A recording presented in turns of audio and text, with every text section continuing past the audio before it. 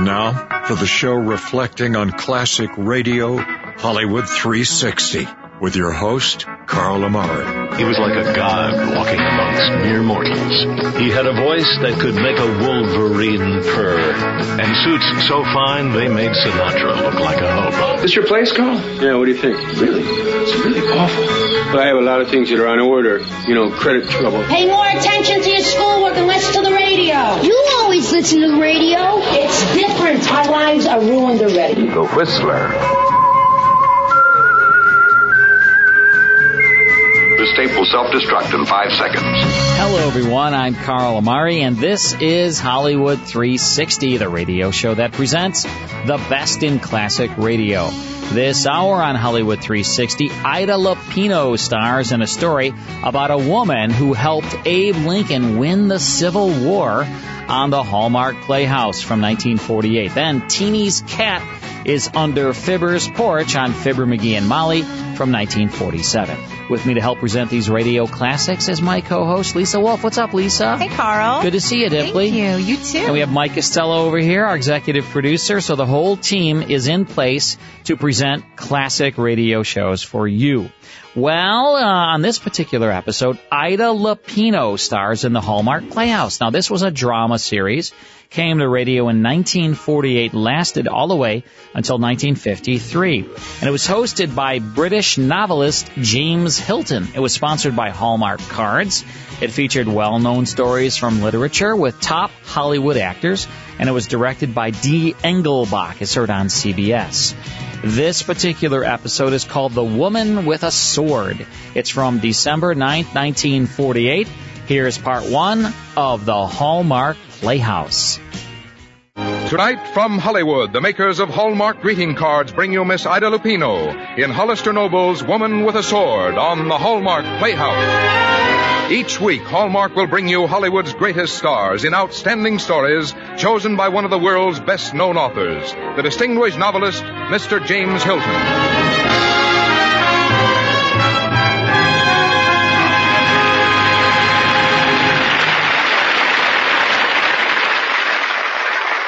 Good evening, ladies and gentlemen. This is James Hilton.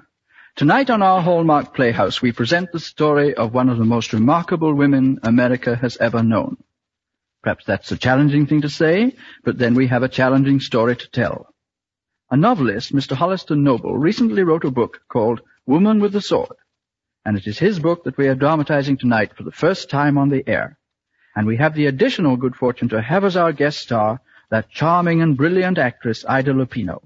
Now, Hallmark Playhouse, starring Ida Lupino in Hollister Noble's Woman with a Sword. The year 1865, the day victory.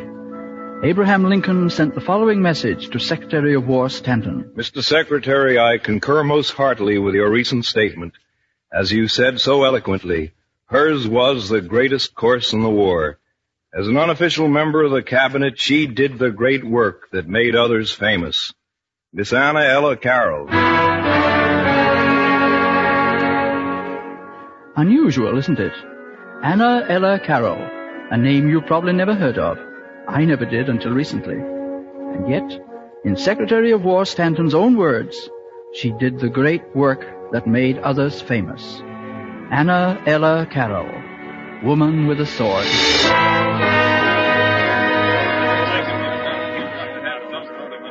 Mr. Lincoln, if this cabinet meeting proves anything at all after 1 year of war, it proves that we have armies without a plan, a nation without a head. Well, poor as it is, I am the head of this nation by the body's free choice. A civilian, as confused as yourself and with no legal right whatsoever to dictate to the armed forces. That's the province of our Commander-in-Chief, General McClellan. The Army's plan is to open the Mississippi, which none of us have the power to alter. But I may have some more news for you on that subject tomorrow. Well, good day, gentlemen. Good day, Mr. President. Mr. President, Judge Bates to see you. Oh, hello, Judge Bates. Well, Mr. President, did you read it? I have studied it, sir. It proves beyond any doubt the constitutional fact that in time of war, the President becomes Commander-in-Chief of the Armed Forces. Thank heaven. Surely the need for secrecy as to this lawyer's identity no longer exists. Who is it? A lawyer whose specialty is transportation, rail, and river.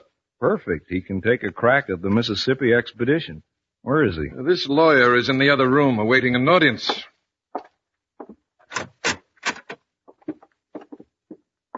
Mr. President, may I present the author of the document which proves you Commander-in-Chief, Miss Anna Ella Carroll of Maryland. Good afternoon, Mr. President. I'm sorry to see you looking so tired. I'm not tired, ma'am, just flabbergasted. Please do sit down, Miss Carroll. Now you see the need for secrecy. But it's unfair. I'm accustomed to it, Mr. President. This is a man's world. Besides, I'm a Southerner. Oh, of course, Anna Ella Carroll. You were the young lady who was charged with being a traitor to the Union, operating right under our noses here in Washington. Yes, I believe the gentleman who proved my treachery was Colonel Lem Evans of Texas. Until I explained that you were the source of all my confidential data, Colonel Evans was only doing his duty. And I should like to do mine. A woman can accomplish many things which men can't. Including things men should have done. Your heart is with the South. Your mind tells you that preserving the Union is the only way to preserve the South. What are you driving at, Mr. President? Our military is staking everything on the Mississippi expedition. We must open that great river. You're an expert on transportation. Go to St. Louis, the headquarters of our Mississippi expedition. Then tell me whether you believe it can work. The city is under martial law. I'll need an escort. Fair enough. I've just the man for you.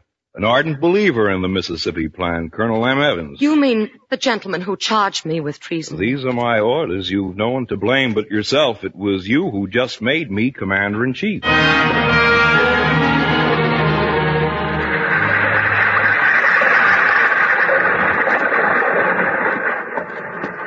Colonel Evans, sir, here are Miss Carroll's bags. We'll be docking in St. Louis in a few moments. Oh, thank you.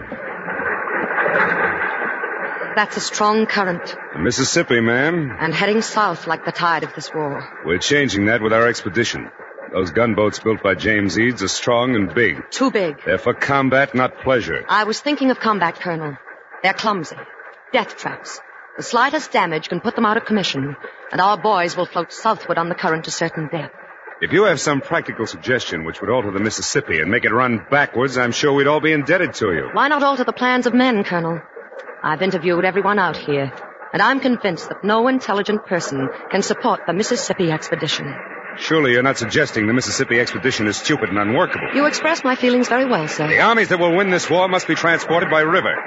That's why the enemy waits on one end of the Mississippi and we at the other. But the southward current is on their side. Which we will fight with our gunboats. A contest you cannot win. The chances of war, ma'am. Not war, Colonel. Suicide. Now the boat's in. I've completed my function as your guide. I'll say good night, Miss Carroll. I trust, Colonel.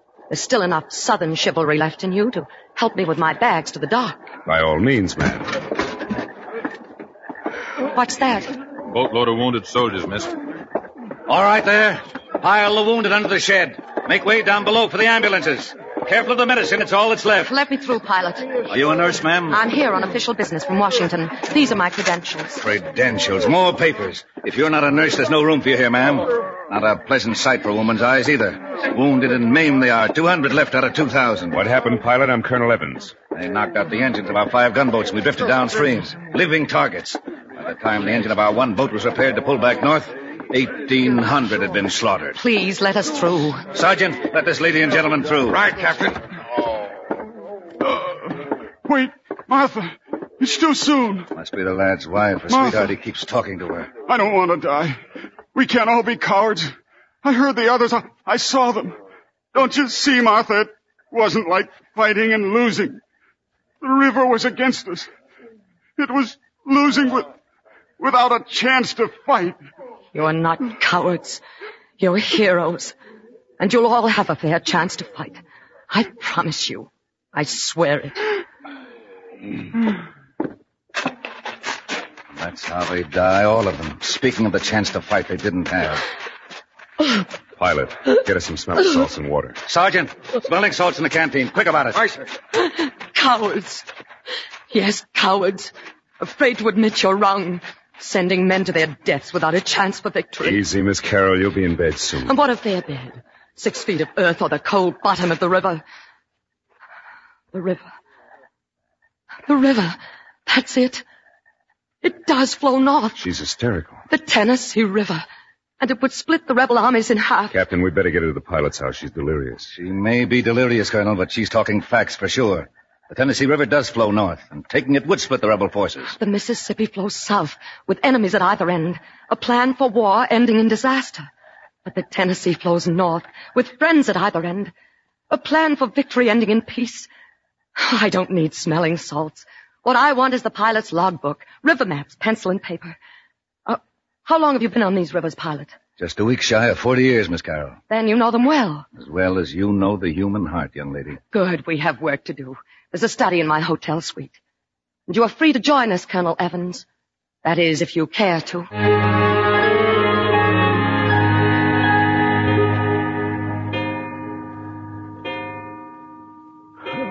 4 o'clock, Miss Carroll, and I admit defeat. My brain won't work. My eyes are shutting. Now, you're quite sure, Pilot Scott, that the Tennessee River is not too shallow at any point to carry those heavy gunboats? Not to my knowledge. And from General Grant, you know for a fact that beyond Forts Henry and Donaldson, there are no Southern soldiers stationed along the Tennessee. They're all inland or on the Mississippi. Oh, then the shores of the Tennessee are not flanked by rebel soldiers. Only Southerners, Americans, loyal to the Union. We hope. Hope means uncertainty, Pilot, and I have none. I'm as certain of the depth of their loyalty as you are of the Tennessee. Now, if some of our gunboats were disabled on the Tennessee River, they'd float north, back into Union hands. Any fool who's piloted a boat in the Tennessee would confirm that. And why in heaven's name has no one thought of asking you river pilots? You seem to have forgotten. We are all Southerners. And you have forgotten, Pilot. We now have a commander-in-chief who doesn't think in terms of North and South, but only in terms of Americans, loyal to the Union. Miss Carroll, of all the idiots in this army, I must be the biggest. I should have realized that you sought the answers to questions that we lack courage to face. Miss Carroll, Colonel, little lady's fallen asleep. I'll carry her to the couch.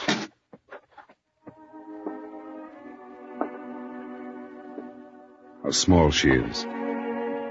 How could those little pink ears hear so much? And those soft eyes see so clearly? Can it be that this little girl I hold in my arms will prove to be the military strategist who will save our Union?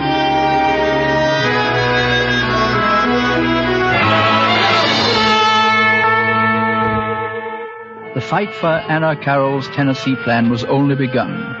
By her own choice, her authorship was kept a secret. Some thought the plan was Lincoln's. Others thought it was Grant's. President Lincoln fought for it. Stanton agreed to become Secretary of War on condition that the Union abandon the Mississippi expedition and carry through Anne's Tennessee plan. But on every other side, the plan met with nothing but resistance. So here we are. Anna Ella Carroll is waiting in a room adjoining the presidential chamber. Unaware that she's listening in the next room are assembled the leaders of the military, transportation experts, the men in charge of guiding the war.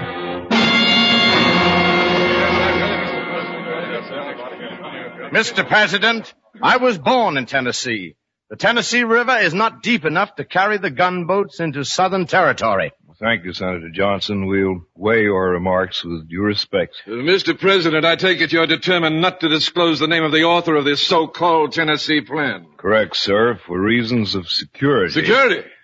With no disrespect, Mr. President, your so-called Tennessee plan is so disastrous, I'm forced to the conclusion that its author is either a civilian, an amateur, or a rebel. You are forced, General, into rudeness by the painful necessity of facing the bare possibility that we were in error, while the author of this plan is correct. Good day, gentlemen. We reconvene tomorrow morning.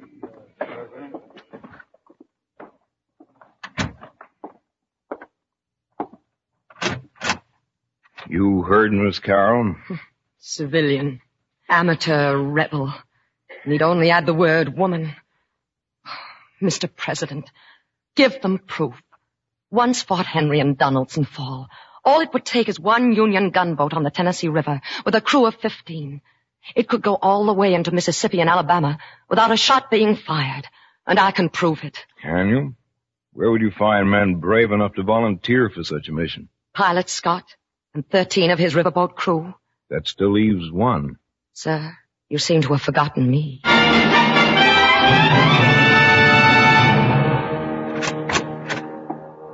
Mr. President, Forts Henry and Donaldson have been captured. Good. Now pray God that young lady can prove her case.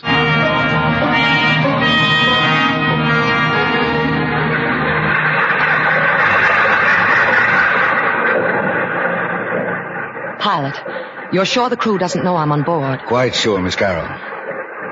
Have we passed the worst of it? No, ma'am. Up ahead is the low water mark. It has to be deep enough. It has to. The Union depends on it. And? Lem, what are you doing here? How could you have planned to do this without me? Well, I thought you might still disagree with this plan. That was only one of many mistakes I've made, and since corrected. Oh, Lem, I'm glad you're here. And there's one mistake I can't afford to make. And that would be not to tell you how much I've come to love you in so short a time. And I must tell you that I feel the same about you, Lem. In fact, at this moment, it's the only thing I'm really sure of. Oh, this is a good time to be sure of such a thing. Here it comes, Miss Carroll. Low water mark. We're inches from bottom now. Close your eyes and pray.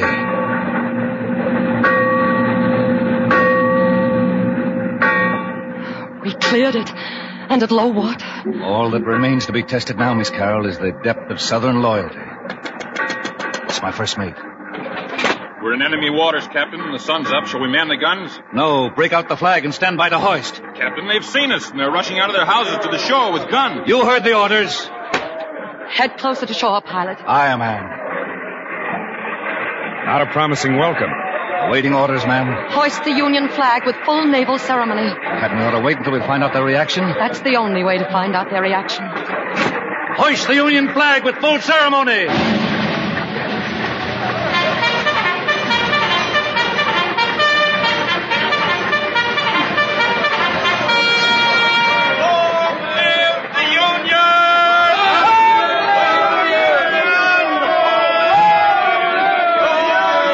It will. Now it will. Union armies win smashing victory at Vicksburg. Union army occupies Chattanooga. Atlanta captured. Richmond surrenders.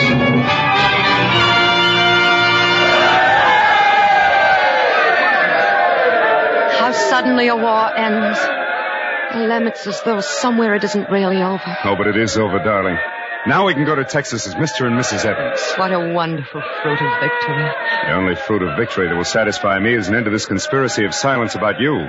Your plan won the war, and the world has been clamoring for its author.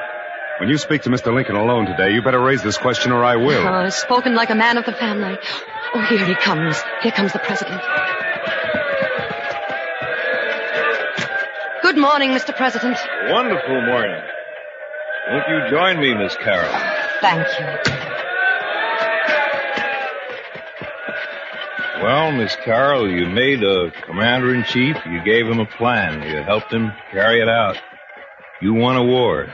Sir, my thoughts are on peace. The Secretary of War, Stanton, spoke to me last night. He advised me that he would consider it a great privilege to present you to Congress and Senate as the author of the Tennessee Plan, demanding legislation that would grant you the honorary pay of a major general of the Union armies, dating from 1861.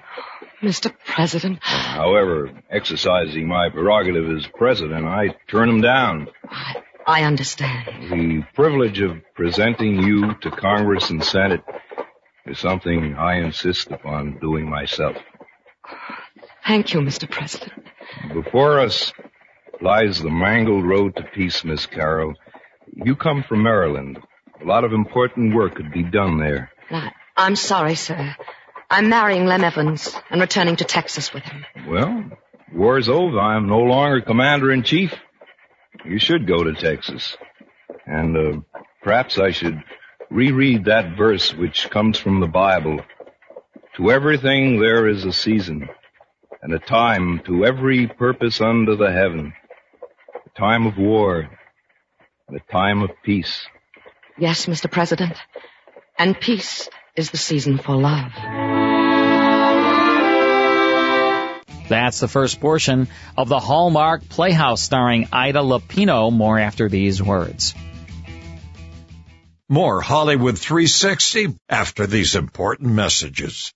Hi, this is Carl Amari. These classic radio shows are direct from master recordings and digitally remastered. We license these classic radio shows from the owners and estates for the privilege of using their master recordings as our source material so that we can pass that great sound quality on to you. Oh, you can find classic radio shows sold on the internet from companies that are not authorized to sell them, but you'll often be disappointed by the inferior sound quality. If you enjoy listening to and collecting great sound quality classic radio shows, we've set up a website just for you at classicradiostore.com so you can enjoy them anytime, anywhere. Log on to classicradiostore.com to download your favorites to your smartphone, computer, or any listening device. We offer thousands of digitally remastered classic radio shows, uncut and unedited, including the original commercials, delivered to you instantly via digital download. Log on to classicradiostore.com. That's classicradiostore.com.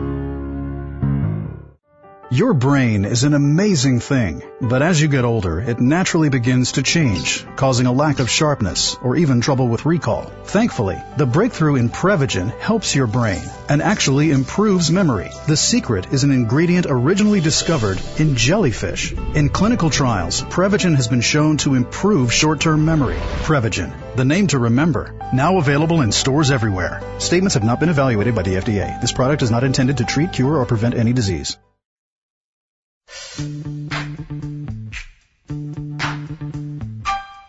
And now back to Hollywood 360 with Carl Amari. Now let's get back to the Hallmark Playhouse. Lem, are you sure I look right in this dress? Well, you don't look like a major general, darling. But you do look like my bride-to-be. Oh, that must be my bonnet. Come in. Judge Bates. What is it? President Lincoln was shot an hour ago. Shot? Is he badly hurt? He's dying. No, I don't believe it. Oh.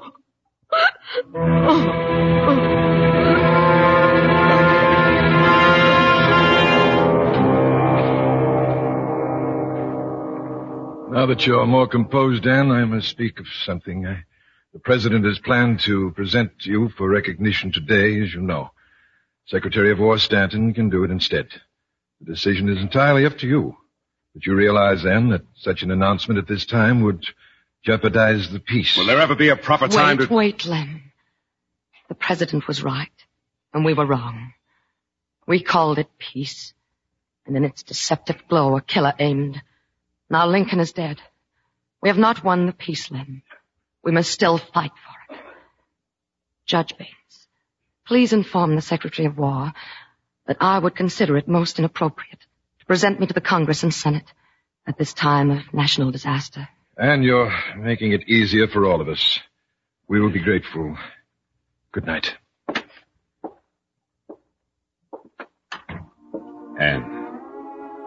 Anne, what were you trying to tell me? Lem, darling, I too should like to rest. I would like to be alone. I have a lot of thinking to do.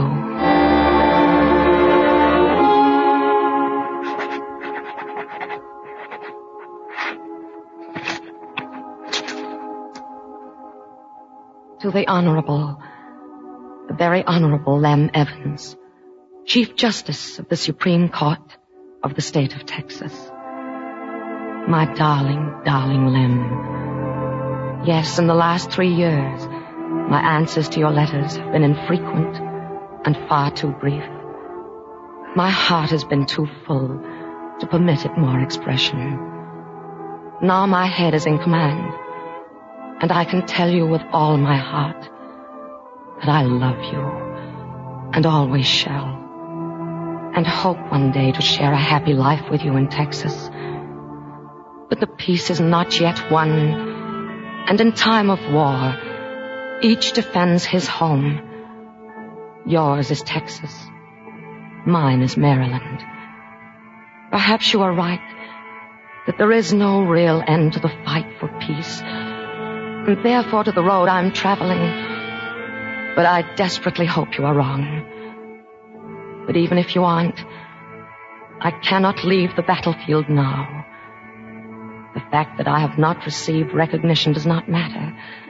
Someday, somehow, that recognition will come.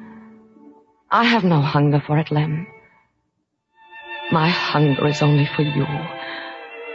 Sometimes I feel that I must rush blindly to Texas at once, forgetting everything. But then I remember the last words that President Lincoln spoke to me. And I know now why he spoke them. And I hope that you too may understand. To everything there is a season, and a time for every purpose under the heaven. A time of war, and a time of peace. Yours forever and ever, Anna Ella Carroll.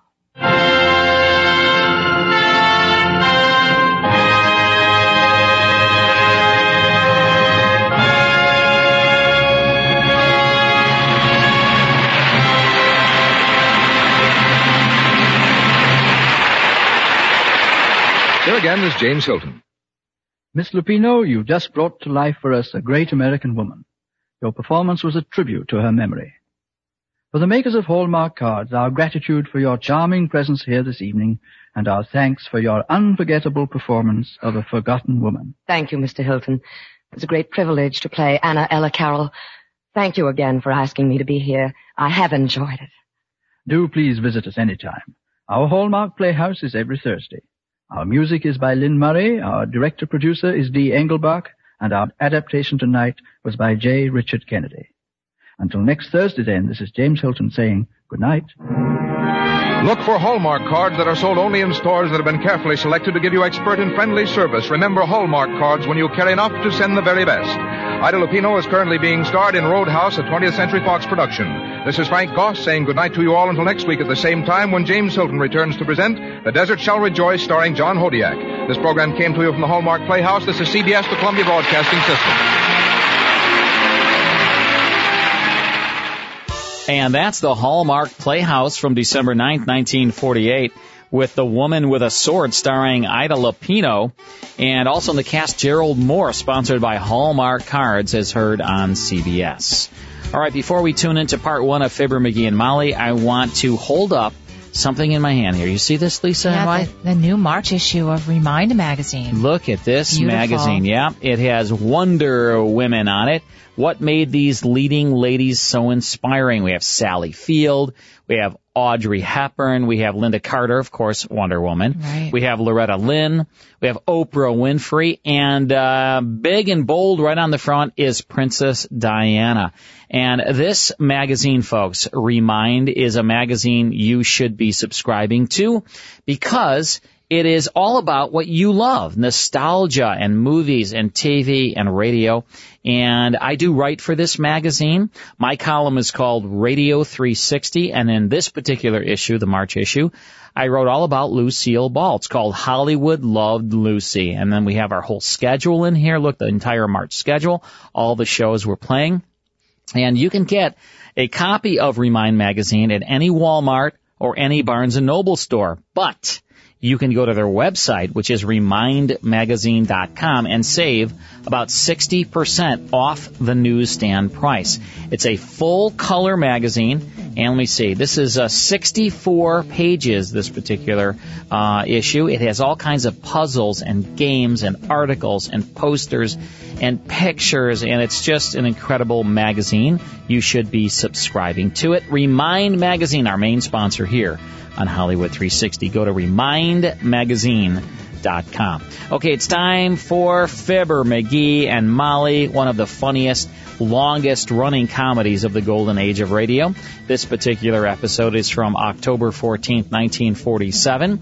It's called Catching Teeny's Cat, because Teeny's cat is under the porch. Here's Jim and Marian Jordan now in part one of Fibber McGee and Molly. The Johnson Wax Program with Fibber McGee and Molly.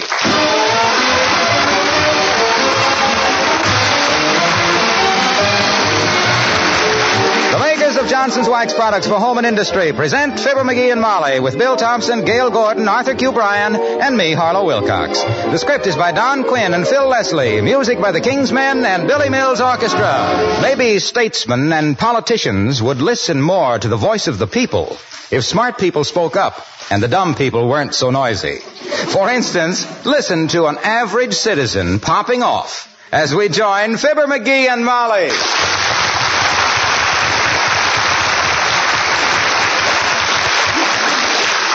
And another thing, if them so-called experts at the United Nations conference took my advice, I'd clean up their troubles in 2 minutes flat. But no, they don't even answer my letters. Is that gratitude? Is that courtesy? What is your plan, sweetheart? Just send all the interpreters home. That's all. And then? Then when them delegates started calling each other names, nobody'd understand what they were saying. Take it from one who knows, kiddo, there's nothing more discouraging than losing an argument with yourself. Well, I think you may have something there, McGee, but maybe if you gargle and take some aspirin, it'll go away. Don't sell me short, baby. It's a terrific idea. If they can't argue with each other, they've got to agree. That's simple, ain't it? Well, there's just one thing. How would you keep them from shaking their heads? Turn out the lights. Well, you send them another letter, dearie. Send it registered mail. You bet. In the meantime, I've got to go upstairs and sort the laundry. Okay, Tootsie. Ah, there goes a good kid. Steady as a rock and solid as a boogie beat. Half the world in a turmoil, and what does she do? She sorts the laundry. By George, if everybody was like her, there'd be more clean shirts and less dirty linen and... Aha! Maybe that's a special delivery from Lake Success. Come in. Hi, mister. Oh, hello there, Teenie. To what do I owe the doubtful play? Hey, what you got there? Well, it's a kitty cat. Oh. Isn't he cute? Mm-hmm. I've always wanted a little kitty cat, but my mama says cats carry germs, but this one isn't carrying any because I held him over the garbage can and shook him, I betcha. Well, what's a few germs between friends anyway? Personally, I think it's a wonderful thing for children to have pets. Well, so does my mama, too, but she says the trouble is when the pets start having children. Hey, he sounds like he's hungry. Oh, he can't be hungry, I bet you. No? I gave him a saucer of root beer and 2 chocolate marshmallows and half my bubble gum. You did, eh? Yes, he was so, I says you did, eh? Did what? Gave him all that stuff to eat. What stuff? A saucer of root beer, 2 chocolate marshmallows, and half your bubble gum. Oh, you forgot the dill pickle. I gave him that the very first thing. Well, I'm sorry. I'll remember that in the future. I'm not going to give him any more in the future. It made him sick. Oh, don't cry, Raymond. I won't give you any more pickles. Raymond, eh? That's a cute name for a cat, sis. I don't like it. I think Raymond is a bum name for a cat, I betcha. Well, then why call him Raymond? I have to. That's his name. Well, who named him? I did. Well, if you don't like the name Raymond for a cat, why did you name him Raymond? I named him before I found out he wasn't that kind of a cat. I had a wonderful cat once when I was a kid, sis. Big striped fella. He was a bird cat. He was a He was a bird cat. Always took him with me when I went hunting. Better than any bird dog I ever owned. I called him Son. S-U-N, Son. Oh, gee. On account of he was so bright, I bet you. No, on account of every night he'd disappear and wouldn't come back till morning. Well, sir, I'll never forget one day. Now, quiet, Raymond. I don't want to hear it either, but we gotta be polite.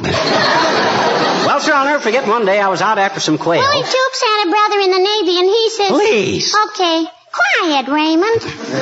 Well, sir, this bird cat of mine was sneaking on ahead, sliding silently through the brush like a little cloud of gray smoke. Suddenly he disappears. I wait, and then I feels a tug at my pants leg, and there was Son. He looks up at me and jerks his head toward a little patch of woods.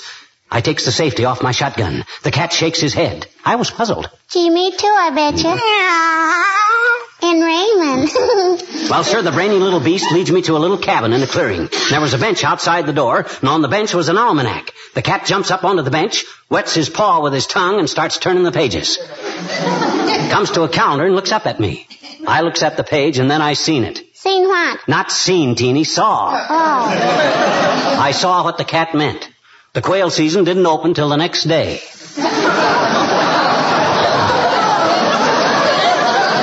That cat had saved me a $10 fine and maybe a week in the pokey. Oh, boy. Well, whatever became of him, mister? Whatever. He ran away, sis, and I never saw him again. Unless... Unless what? Well, a few years later, I passed a woman on the street wearing a funny-looking striped fur coat, just kind of flung across her shoulders. And as I went past, one of the sleeves waved at me. That may have been just a coincidence. Gee, you think my kitty will ever be that smart, mister? I rather doubt it, sis, but let me have a look at him. I've been a judge at more cat shows than the chairwoman of a sewing circle. Okay. Here, Raymond, let Mr. McGee look at it. Now, take it easy, Raymond. Hey, he scratched me. Hey, come back here, you little monster. Hey, grab him. Oh, she ran out the door.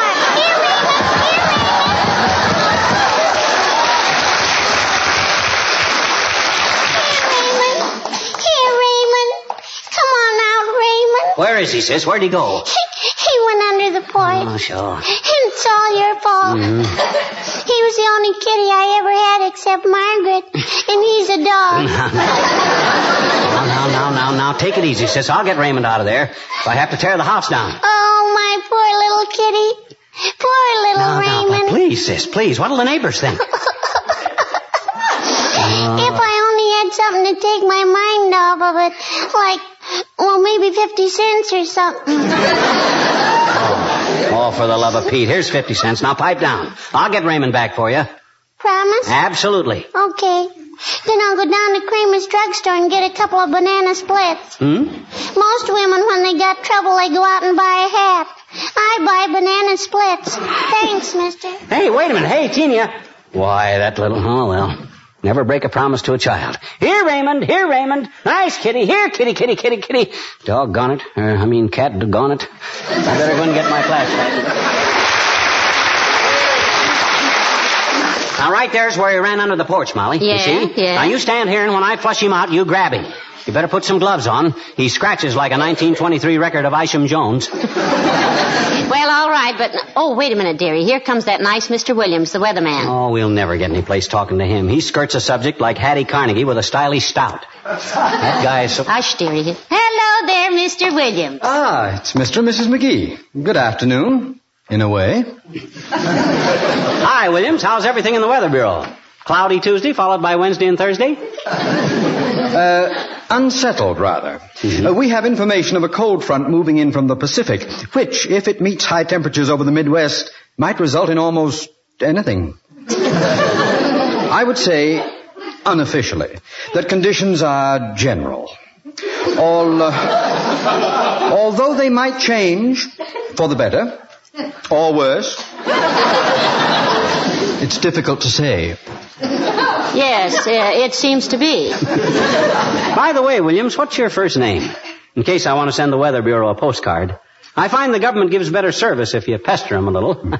My name is F. Ogden Williams. F. Ogden Williams. What's the F for, Mr. Williams? That was left indefinite, Mrs. McGee. My parents just named me F. Ogden.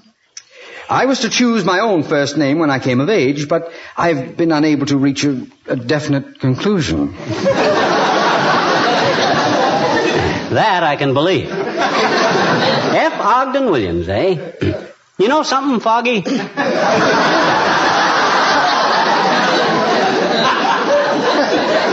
You kind of remind me of my brother. He was a stocking salesman, but he was too bashful for the work. Couldn't stand getting himself out on a limb.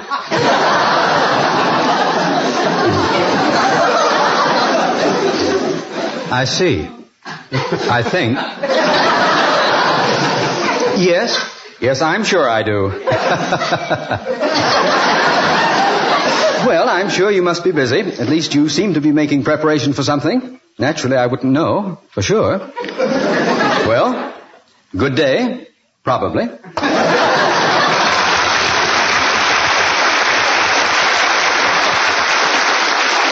Mark my words, Love Boat, that guy's going to be an important man in the government one of these days. You think so, dearie? Yes, sir. Any guy that can avoid taking a stand on anything like he does is going right to the top. Well, this isn't getting that cat out of there. Here, kitty, kitty, kitty. Here, Raymond. Here, kitty, kitty, kitty, kitty. Well, he's under the porch all right, but maybe not... Well, what goes on here? And can you use another player? Why, hello, Dr. Gamble. There's a cat under the porch, and himself here's going in after. Yeah, never mind giving me some expert advice, too, either, Tommy Thumper. Yeah. I took more cats out from under more porches than you took appendixes out of people with simple indigestion. Well, he promised the little girl across the street he'd rescue her cat, and he's going to do it, Doctor. I never break a promise to a child, Doc. Anybody that makes a promise to a child in the first place is a fathead, but I did it, and I gotta make good. You still under there, Raymond? Are you sure his name is Raymond? Sounds like an old girlfriend of mine. Always hungry and always complaining. Well, doggone it, you'd be pretty miserable, too, if you were hiding in the dark under a strange porch, scared to death, and with a busted leg. McGee! A broken leg? Why, you didn't tell me. That poor little thing, how terrible. Well, don't stand there like a goop, you sadistic little brute. Why didn't you tell me? We can't let that kitten suffer. Here, hold my medicine kit. When I get under the porch, you hand it to me. No, Doc. This is my job. Let me do it. One side, McGee. I've never doctored a cat before, but it'll be nice having a patient who won't try to tell me my business. I sure appreciate this, Doc. Out of my way, Gabby. Now, let me see. I better go in feet first in case there's no room to turn around. Oh, my goodness. He'll ruin that suit. He can't hurt that suit. He sent it to the Greek Relief 3 times, and they always send it back. How you doing, Doc? I'm all right. Hand me that flashlight. It's as dark as a peritoneum in here. Mm-hmm. Yeah, but whose? Here you are, Doctor. Do you see the cat in there? Well, I'm getting close to him. He just walked across my back. Well, good. That's a pretty long walk for a small kitten, Doc. Can't you grab him? Be quiet a minute and let me look around under here. Oh, isn't this terrible? Has that poor little thing really a broken leg? No, I never said it had a broken leg. I just said the Doc would be miserable, too, if he was under a strange porch with a broken leg. You know, Doc, always jumping to conclusions. Why, Fibber McGee, you just said that so Hello, he'd do Molly. that. Hello, pal. What's going on? Oh, hi, Junior. There's a cat under the porch. We're trying to get him out, Mr. Wilcox. Hey, have you got any more batteries for this flashlight, McGee? It's getting pretty dim. That's not a cat. That's Doc Gamble. What's he doing under the house? He just bought a new foundation garment, and he's trying it out. Well, say, Molly, hold my coat, will you please? I'm going under that porch myself. Go ahead, Junior. And if you run across a fat little animal in there with an intelligent look in his eye, that's the cat.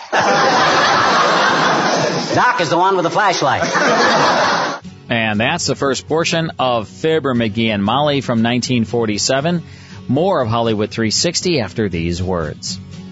More Hollywood 360 after these important messages. And now back to Hollywood 360 with Carl Amari. Next time, it's the conclusion to Fibber McGee and Molly. Then Herbert Marshall stars in a tale well calculated to keep us in suspense. That's next time here on Hollywood 360. We'll see you then.